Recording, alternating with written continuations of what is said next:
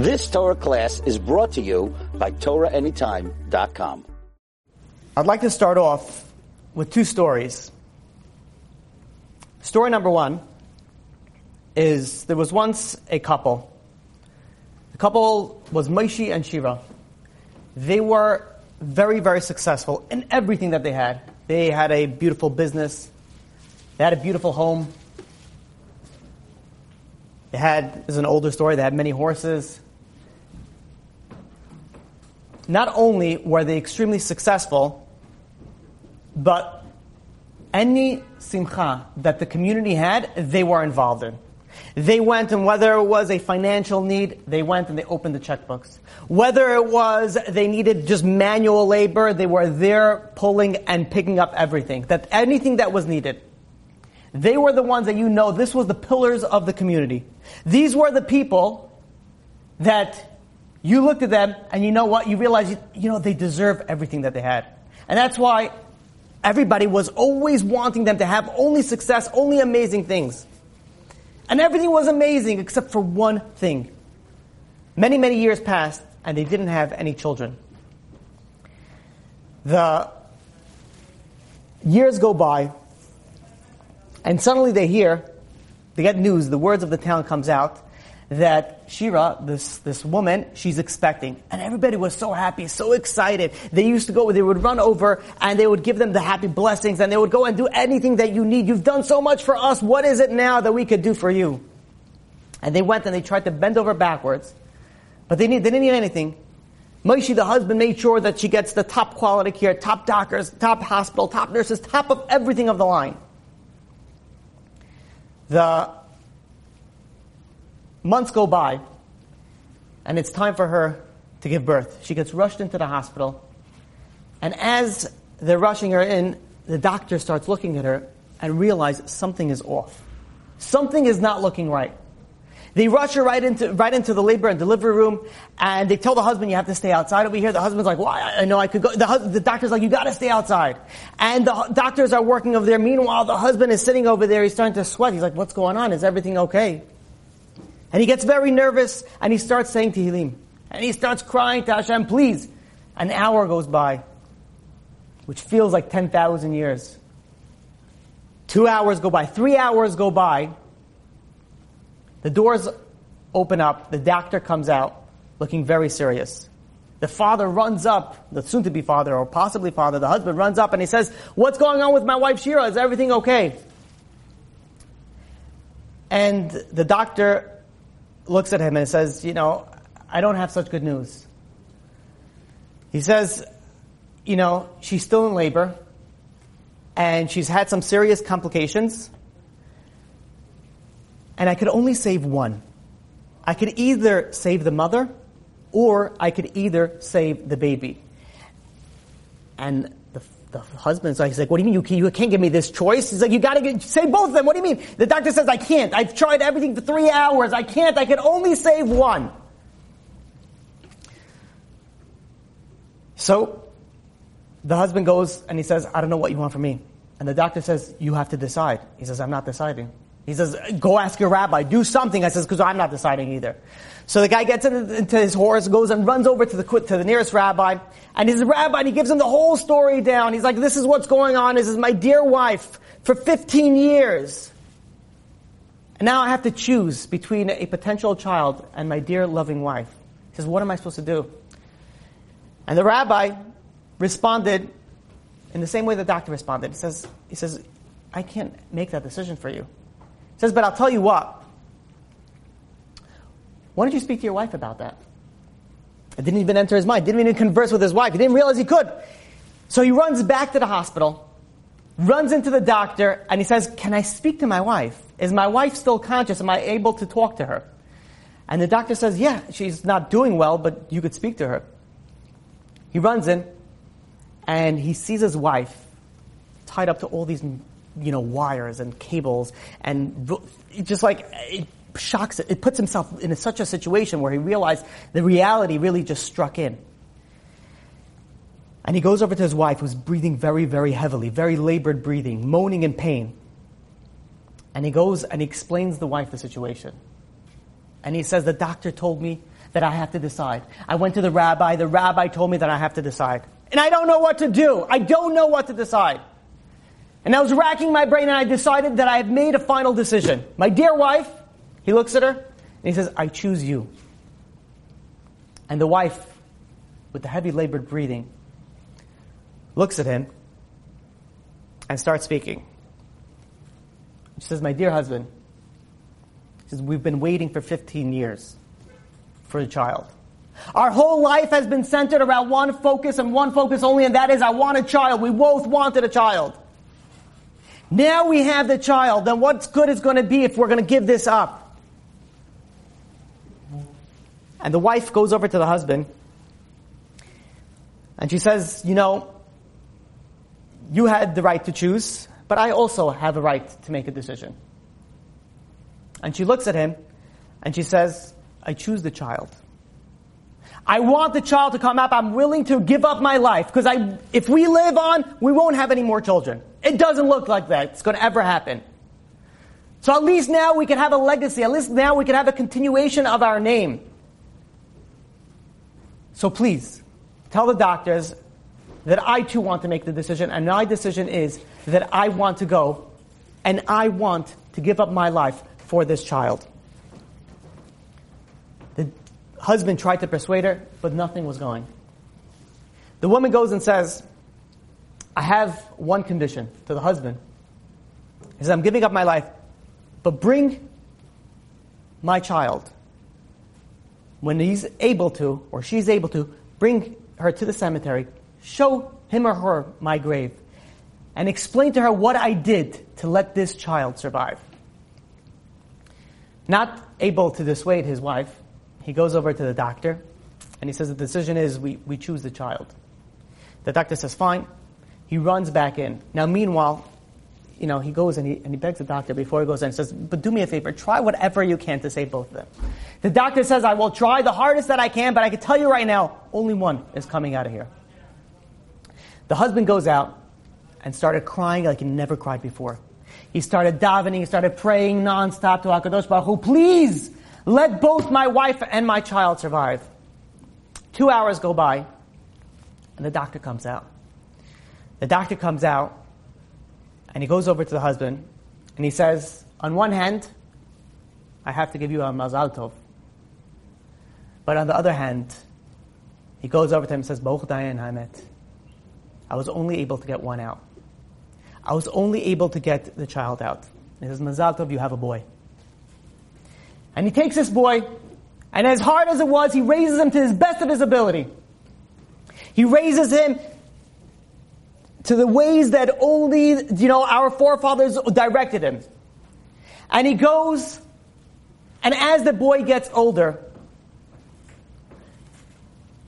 he tries to speak to him about his mother and what his mother gave up for him. And the boy gets older, and he becomes bar mitzvah. And the father goes over to the boy before his first prayer that he was able to give from Min Minyan. And he goes over to him and he says, now you could start repaying your mother back. She gave up your life. She gave up her life for you. Now you can go, and now you could say Kaddish for her. Now you'll be able to go, and you'll be able to go and raise her neshama for all that she has done for you. The boy nods his head, and he goes up. And the father is thinking, this boy, what is he going to do? The Kaddish that he's going to give is going to shake the world. Says, where else do you have it? That the mother literally gave up her life, thinking that now tears are going to come down. And the boy gets up there, and he starts Kaddish. He says it in a low, muffled tone. No emotions. Nobody could hear him. Nothing, as if he was just mumbling off the words. And he finishes the Kaddish. The father goes over to him. And he says, I don't understand. This is your mother that you're talking about. This is the mother that you're saying that gave up her life for you. How could you not even shed a tear? The 13-year-old looks at him and he says, my dear father, he says, what do you want from me? I never knew this woman. I never knew her. I don't know her. I've never seen her. I've never spoken to her. How could I have emotions for something or someone that I've never spoken to? We come on Tisha B'Av. And we know it's a sad day. We know it's a day that we're supposed to cry, a day that we're supposed to mourn. The most common question that I get asked to me today, how? How am I supposed to mourn? I've never met the Bet HaMikdash. I've never met all the korbanot that was able to be given there. I've never seen it, for crying out loud. So how am I supposed to relate? I want to share with you another story. There was a couple who lived together very happily for 20 years. But this couple too, unfortunately, they could not have children. And they went to every doctor, every specialist to see what they could do. No money was no matter. They were willing to do anything to just have a child. They went to all the rabbis to get all the blessings. The doctors all told them the same thing. It's not going to happen. The rabbis all told them the same thing. They said, pray. What else can we do? Just pray. Daven. Daven to HaKadosh Baruch Hu. So, a year goes by, still having hope, nothing. The years turn into 10 years, to 20 years. These 25 years go by, and there is no children. And then suddenly, out of what it seemed to be unexpected, she's pregnant. She's expecting. And they're so excited, they're so happy, they're crying to HaKadosh Baruch Hu, please let this child survive. Please let this child make it. It was a difficult pregnancy, but the child survived. The child made it. And they were so happy. And whenever somebody wants something so badly, and they try so hard to get to it, when they finally get it, they treat that something or that someone so differently. If someone's trying to get married and they don't get married till they're older, they could appreciate the wife. If someone didn't have any children for so long, and all of a sudden they had children, do they treat that children differently. They gave this child everything. The entire kishkas went into this child. The entire blood and tears, everything was into this child. This child had everything at the top of the line. And they thought this was the golden child, this was the only child. 2 years go by, and the mother starts feeling not so well again. And she's like, stomach, she was nauseous. She's like, you know what? Maybe I'm pregnant again. And lo and behold, she was pregnant again. And she had another healthy child. 10 years go by, they have 4 children. The youngest being 1.5 years old. And because the mother thought or realized that how does she have these children?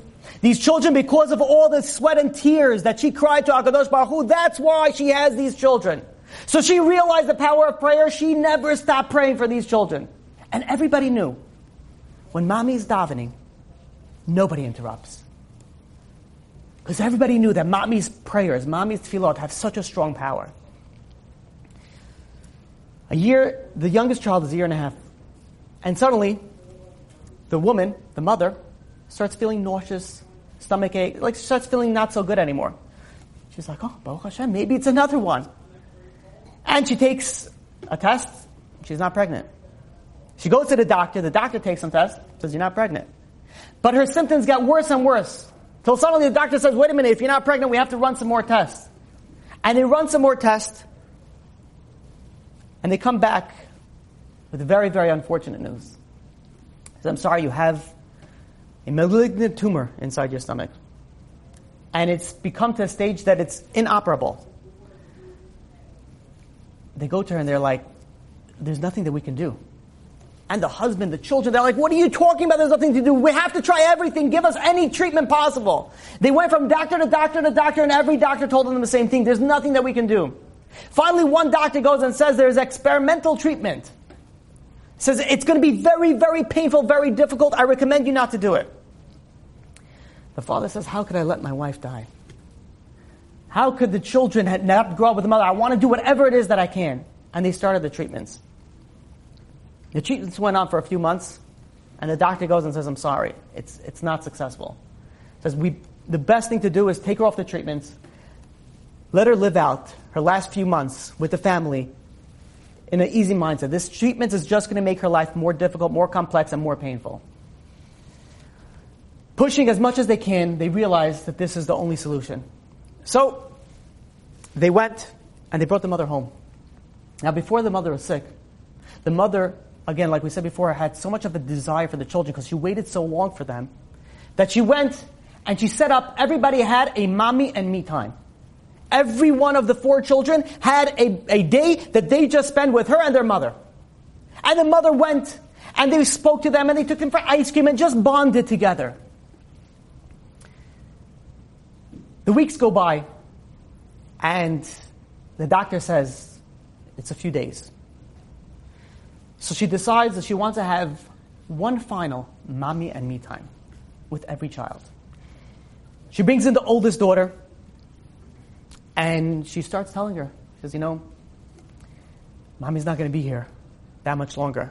And the daughter starts crying. She's like, Mommy, please don't leave us. We need you.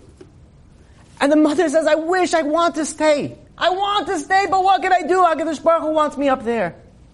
And she spends 2 hours with this child, saying, don't worry, even though that I'm not going to be here with you, I'm going to be with you up in Shemayim. I davened for you over here, I'm going to be davening for you up there. And non-stop, the mother is going and she's crying, and the daughter is sitting there and crying, and they embrace, and they're trying to give the final words of goodbye. But how could you say goodbye to your dear mother? She couldn't leave. The mother was getting weak. She says, my dear daughter, please. Says, let me speak to the other children first. The next boy comes in, and the same scene replays itself. The mother is crying, the boy is crying, and the mother is explaining to each and every child, Mommy's going to be taking care of you from up there. 2 days later, she returns her soul to her Maker. The Levaya was brutal, as all Levayas are. But one of the things that stood out was that she had right now a 2-year-old. And the 3 older children are sitting there and crying, Mommy, they're crying for their mother.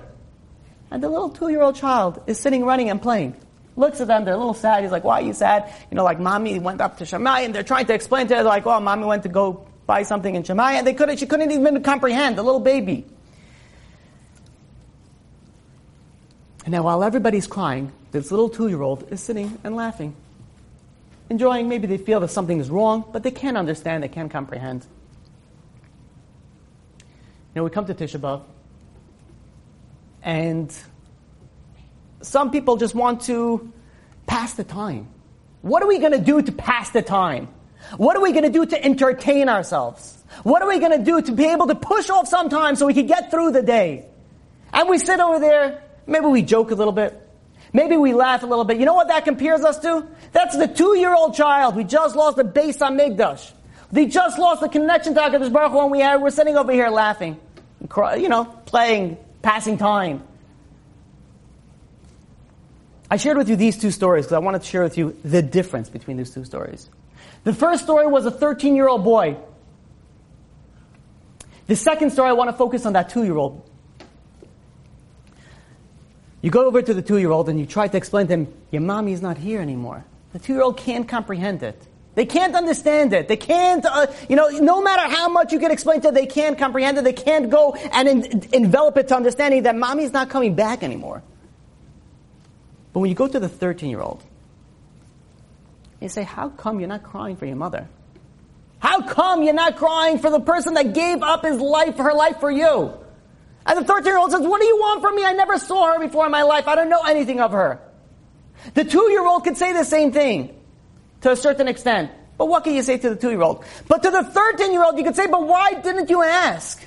Why didn't you look at pictures? Why didn't you speak to your father and say, what was mommy? Why didn't you go and learn a little bit about her? We come and we say, how are we supposed to go and get through the day? How are we supposed to mourn? How are we supposed to cry over the Beis HaMikdash?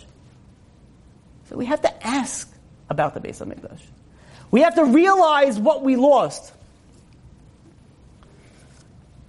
So I want to go through a little bit about what we lost in the Beis HaMikdash, to realize what we're mourning for. And in fact, to bring this idea even a little bit furthermore, in June 1967, Israeli paratroopers were able to take over the Kotel HaMa'aravi. They were able to take over. And imagine the scene. where you have the western wall, the last remaining wall of the Beis HaMikdash. The Bet HaMikdash is sitting over there, and the Jewish people come in, and it's under Jewish control. All the religious, all the from Jews, Jewish soldiers, they ran up to the Kotel, they started kissing it and crying. The secular people, they don't know any better. They don't realize it. So they weren't crying. But there was one secular person who was standing very far away from the wall, and he was crying. So one of the from people went over to this Israeli soldier, and he says, "Lama ta bocheh? Why are you crying? You're secular. You don't relate to this." So the secular soldier goes over and he says, "Ani bocheh al zeh she'ani lo bocheh." I am crying because I am not crying. Because I don't know what there is I need to cry. So I'm crying because I don't know why everybody else is crying, but I know I should cry. I know there's something here, and that's why I'm crying. I'm crying because I don't know. We look and we start to study and realize what the Bet HaMikdash was. The Bet HaMikdash was the source of everything. You know, Jewish life centers around Judaism. If you're a religious Jew, you have to live in a Jewish community. You have to live near a synagogue, near a shul.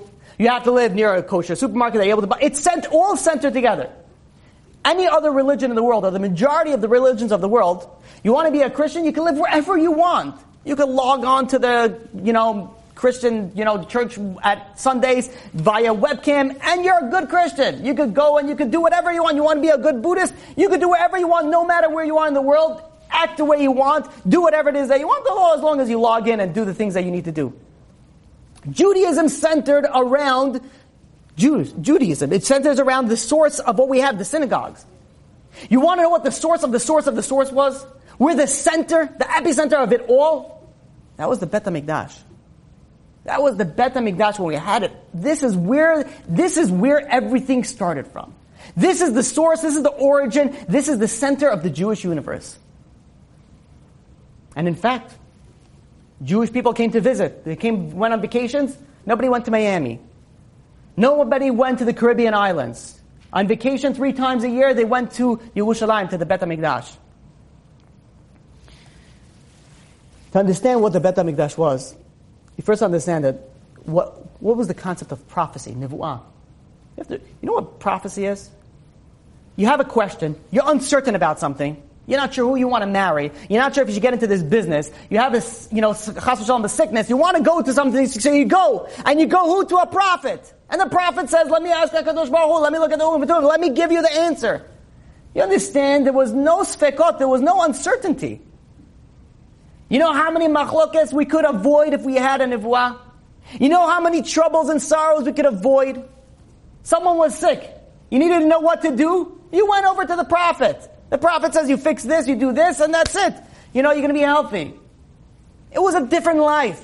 A life of uncertainty. A life of pure joy, unadulterated joy. A life that you could go to sleep without any sin on your hands. You were able to go and bring a korban. You were able to connect to HaKadosh Baruch Hu in ways that we could only dream of. When we had the Bet HaMikdash, the gate of prayers were open. There was no such thing as a locked gate of prayers. You wanted something, you go and you pray it and you got it. To a certain extent. Now the Bet HaMikdash is destroyed, the gates of prayer, we have to go all these roundabouts ways to go and have our prayers answered. When somebody went into the Bet HaMikdash, everybody realized that there is a God. Everybody realized there's HaKadosh Baruch Hu. There was no atheist back then. You go over there, you realize God's presence so obvious. There were miracles upon miracles that were happening daily in the Bet HaMikdash. A simple one is that there will be a pillar of smoke. And anybody knows if there's a little bit of wind, the smoke moves very easily, very quickly. There was Karbanot. This pillar of smoke went straight up. No matter, it could be the windiest day, it could be a tornado warning, it could be hurricane season, this pillar of smoke went straight up. The rains did not distinguish the fires. I want to hear, one of the miracles that people just mention it very, nonchalantly, but I feel like it's a crazy thing, when you think about it. It says that they were omdim tzfufim. They went and everybody packed into the Bet HaMikdash. But when they bowed down, there was plenty of space on each side. How do you get out? Imagine that you're squished. You think that you took some sort of extra, curricular herbal medicine or something that you come to that stage. You're sitting there all squished together. And then everybody bows down, and then the nearest person for you is like 8 feet away. But how'd you get there? And be like, and you get up again, everybody's back together again. It's like, whoa, what happened here? And bow down again, everyone separates apart. Do you understand the miracles? And this was normal. This was like, don't worry about it. It's clear at it now, but don't worry, you'll have a breather once everybody goes down. Like, this was something that was common. You walk into the Beit HaMikdash, the miracles were normal. The miracles were the day-to-day. There was nobody who were like, where's God? No, you saw God every single time you went to the Beit HaMikdash.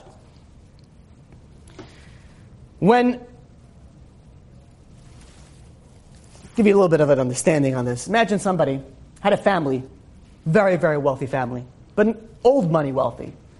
And they had a large mansion full of all their wealth.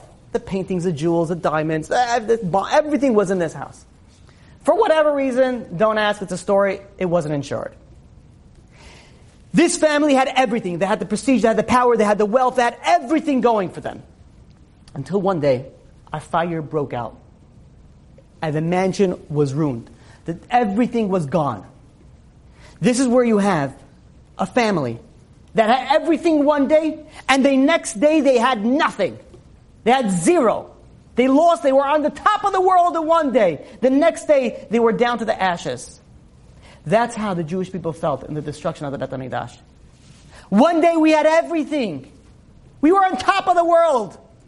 Nobody was touching us for so many years. Until, unfortunately, the sins crept in. Nobody was coming close to us. And then all of a sudden, we had such a connection to HaKadosh Baruch Hu. And then all of a sudden, we were all the way up here, and then we were destroyed to the bottom. We went to being the most respected of the nations, to slaves. When you look at the destruction of the second Beit HaMikdash, and even the first Beit HaMikdash, the stories that you go, and by the way, I just want to give you one point. There's a Gemara in Sanhedrin that says that Rabbi Gamliel was one time sitting, and next to him was a woman, who was crying over the loss of her child. And she started crying for the loss of the child. Rabbi Gamliel heard this woman crying, and he started crying, but why did he start crying? He started crying over the Churban Beit HaMikdash. He started crying over the destruction over the Beit HaMikdash. So Chazal, the Rabbanim, they go and they ask the question, like, what connection? She's crying over a loss of a child. Died young, so unfortunate. Why are you crying now off of the Beit HaMikdash? What's the connection? And the answer is that any single suffering that we have since the destruction of the Beit HaMikdash until today is for one reason, it's due because we don't have the Beit HaMikdash. If we would have had the Beit HaMikdash, we wouldn't have had that suffering. We wouldn't have had that destruction. Rabbi Gamliel is going and he's crying, he says, you want to know why you lost a child? Because we don't have a Beit HaMikdash. All the tragedies that happened to Klal Yisrael, everyone, whether it's personal, whether it's communal, it's all because, well, obviously we're not God's accountant, we know all the reasons, but for a big part of it is because we don't have a Beit HaMikdash. So we realized what we had when we had a Beit HaMikdash. When you look at the destruction of the second Beit HaMikdash, it's like you're reading stuff from the Holocaust. It's like you're looking at stories that you don't even realize belong in that time. We don't have that much time that I could go into a elaborate description, but one point I want to focus on is the starvation, is the hunger. I was thinking maybe it's not the best thing on a fast day to talk about starvation and hunger. But here you're talking about the time of the second Beit HaMikdash, to the level of the starvation that they had, you realize, we don't got it so bad today. The people, the children, were bloated. And not bloated because of all the food that they ate. What happens is that if you don't eat for a long time, your body starts reversing itself. And it starts expanding. You look at pictures of the Holocaust, you look at emancipated, you see the bones. You see the bones of the people, but the stomach all of a sudden looked like they expanded. The children were sitting there with skeletons. They had no food. There was a siege surrounding Yerushalayim. And not only there was the Roman government surrounding the Yerushalayim, the Roman army, inside Yerushalayim there was even more terrible things that were happening. The Jewish Kinaim, the Jewish Binyanim, the Jewish Zealots, they went and they also put a siege around Yerushalayim from the inside. Nobody was able to leave. These group of originally started as robbers of criminals wanted to go and wanted to fight against the Romans. And anybody that stood in their way, they destroyed them, killed them, murdered them, took away their money, took away everything from them. The Jewish people were sitting in Yerushalayim, they were sitting over there, and they were stuck. They couldn't go outside the Romans. They couldn't stay inside because of the Zealots. They were stuck from both places. There was nowhere to turn. And not only that, they think at least you have a Bet HaMikdash, which they did have at that point. But what happened? The Bet HaMikdash was taken over by Tzedukim, by people that didn't believe. They believed in God. They believed in the written law, Torah Shebeksav, but did not believe in the oral law. And they started making their own interpretations. They took over the Bet HaMikdash. And you look at the Jewish people at this point, where did they have to turn to? They couldn't go out, they couldn't stay in. And the spiritual, there was nowhere else to turn. And they were sitting there, were starving to a point that there was a very, very wealthy woman. Her name was Miriam, the daughter of Eliezer. Comes from a very wealthy family. She was sitting there and she was starving and she was going and she was begging people from the wealthiest family. She's sitting there begging people for food. She was her and her little baby. And she's begging for food. Please give me some food. And nobody had any food to give. There was nothing. There was nothing to give. Till finally she couldn't handle that anymore. She goes over to the nearest people that she sees and she says, please, take my life. Take mine and my child's life. What do we have to live anymore? We're suffering. And she would be begging people to kill her. She would be walking, but please end this. I cannot live on. And everybody was like, what do you, no one's killed. They just thought it was a crazy woman. One day, they're passing by her house, and there's a smelling of barbecue. Now what happened was that if somebody smelled food, everybody there, if you had a little bit of food, you ate it raw. Because if you smelled the cooking of food, people will break down and grab the food away. If you swallow the food, they will try to choke you and give you the Heimlich to take it out, to go and take the food from your mouth. That's what the level of starvation was. They go in over there and she sees that they're barbecuing. She's barbecuing something. And the people break into her house and says, you have food? You have meat? You have something? And you're not sharing it with us? And she's like, no, Bechavot, please come in. He says, have a seat, I'll serve you. And she puts out some plates of meat. Smoked, cooked meat. And they're like, where did you get this meat from? And with tears in her eyes, she turns over. And I don't know how to say this in a nice way. There was a dismembered child on the table. And she starts talking to this child, and she says, my dear child, she says, I couldn't give you anything to survive, but at least you can help your mother survive. And when the people saw that she was cooked her own child, they thought, this woman is crazy. They ran out of there. Nobody could even begin to eat it, but that's the level that the starvation was. People were falling dead everywhere. But there was no crying, no mourning that was heard in Yerushalayim. Why? Because there was nothing left for tears to come out. Nobody was able to mourn. Nobody was able to cry. The level of destruction that was going on. People dug their own graves. And they sat there. So they waited to die. Some people, what they did was that they leaned on their backs, they sat on the floor, and they looked at the Bet HaMikdash and just waited to die. So let the last sight that I have be of the Bet HaMikdash. This is weird. This is the sorrow end of the Jewish people. And it only got worse. Once the Roman came in, it went from bad to worse. And we try to go and we try to look to see how are we supposed to mourn. We can't be like that 2-year-old who every time we try to explain, they don't understand. We're like that 13-year-old. Be like, so why didn't you go and you learn something? Why didn't you go and you open up some books, some Sfarim, and read about what happened in the destruction of the Bet HaMikdash? Now you have it very easy. You have Torah Anytime. You have Chazak. You have all these organizations that you don't even have to read. You just could sit there and watch, and you have people that go and they're trying to explain to you of what the situation, the severity, and the saddest day of the year. They try to put you in the right mindset. That's not always enough. Because you could sit in a class, you could be like, that was nice stories.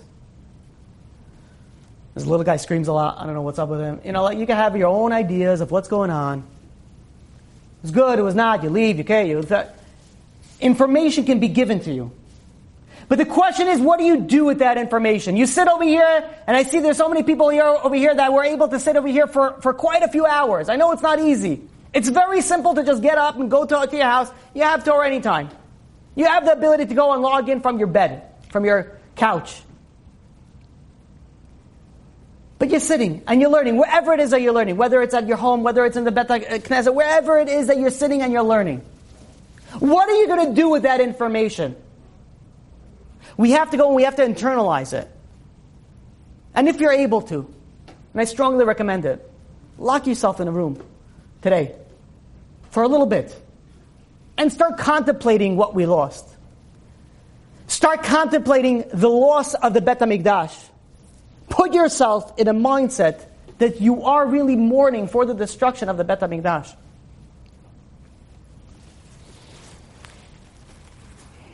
When you look at the causes of the destruction of the Beit HaMikdash, I feel like it's imperative. How could I go and speak about all that and not say how we're supposed to go and get the Beit HaMikdash back? There's a lot of Gemarot, Midrashim, Chazal that goes and tells different reasons of why the destruction of the Beit HaMikdash happened. But the core reason, and this is the reason that you hear everybody speak about, it's Sinat Chinam. It's baseless hatred. And that's why we don't have it. So yes, at one point we're mourning for the destruction of the Beit HaMikdash. We're sitting and we're putting ourselves in that right mindset. And making ourselves sit and mourn over the Beit HaMikdash. But on the other hand, we have to ask, but what are we doing to make sure that next year we're not going to be here? Well, maybe we'll be in Derech Hamet, but it's going to be in Yerushalayim. But we're not going to be mourning over the destruction of the Beit HaMikdash. But what are we going to do to make a difference? And this is something, I'll give you a few ideas, but this is something that, as I was driving here from New Jersey, I was listening to the classes that were going on, and every rabbi was telling you something else. And this is generally what happens. And then I was thinking, these are all great ideas, but how many of us step out of here today thinking, yeah, I'll do something different. Like we hear it, we understand it, we comprehend it, and be like, yeah, that's a great thing not to hate anybody anymore. That's cool. But you go out over there and you see your neighbor blocking your driveway and you're like, oh, this person, again, just sat through a whole day and somebody, I forgot who it was hurting them. Maybe it was Rabbi Lati. Someone cut me off. You just heard it. Okay, we live in Brooklyn. Someone's going to cut you off because someone's more important than you in their eyes. Yeah, something is going to happen and you just sat over here. And if you go and you get upset right then and there, then everything, what was the success of the day? Did you gain anything? So we hear things, and we will hear things, B'ezrat Hashem, throughout the day, of things that we have to and we could and we should improve. The question is, do we internalize it? I want to finish off with the concept of Sinat Chinam, baseless hatred. What does that mean, base? How do you hate somebody for no reason? You know how you hate somebody? Let's say somebody go and cut you off. Is that baseless hatred? I don't hate him for no reason. I hate him because he cut me off. Let's say somebody blocked your driveway, and you hate him. It's not baseless. You have a reason. He blocked my driveway. That's why I hate him. I don't like his face. That's not baseless. I just don't like the way that he looks. You have reason. What's baseless hatred? Everything is, what baseless hatred? Someone comes over to you and says, hey, by the way, there is a person in Australia. I'd be like, I hate it. Before a guy said, I hate him for no reason. I didn't know him. I didn't know his name. I didn't know anything. I just hate him. Maybe you could say it's baseless hatred. You have absolutely no reason you hate him. But the truth of the matter is that every single hatred is baseless. Because we know that we have HaKadosh Baruch Hu that is mashgiach on everything that's happening. Everything that's happening, God is overseeing it. And if someone cuts you off, that's because God allowed him to cut you off. If someone blocked your driveway, that's because God allowed him to block your driveway. If someone stole a business deal from you, if you don't like a person, whatever it was, there's a reason for it. God is orchestrating everything. There's hashgacha pratit, there's divine providence. God is looking at everything. So the truth of the matter is that there is no such thing as hatred for a reason. Because how can you hate him? He says, yeah, he did something, but no, he didn't do something to you. He was a messenger. God did something to you. So maybe we could strengthen one area. That is our area of emunah. Realizing that no matter what somebody did to me, it's not him, it's not my wife, it's not my children, it's not my boss, it's not my partner, it's God. And if we start realizing that we have HaKadosh Baruch Hu that's overseeing everything, and on the other hand we start mourning for the destruction of the second Bet HaMikdash, may in the merit of these things, may we have the Biat Goel Tzedek, the Mashiach coming, and may we no longer be in mourning, and may the Mashiach be rebuilt very, very soon. You've just experienced another Torah class brought to you by TorahAnytime.com.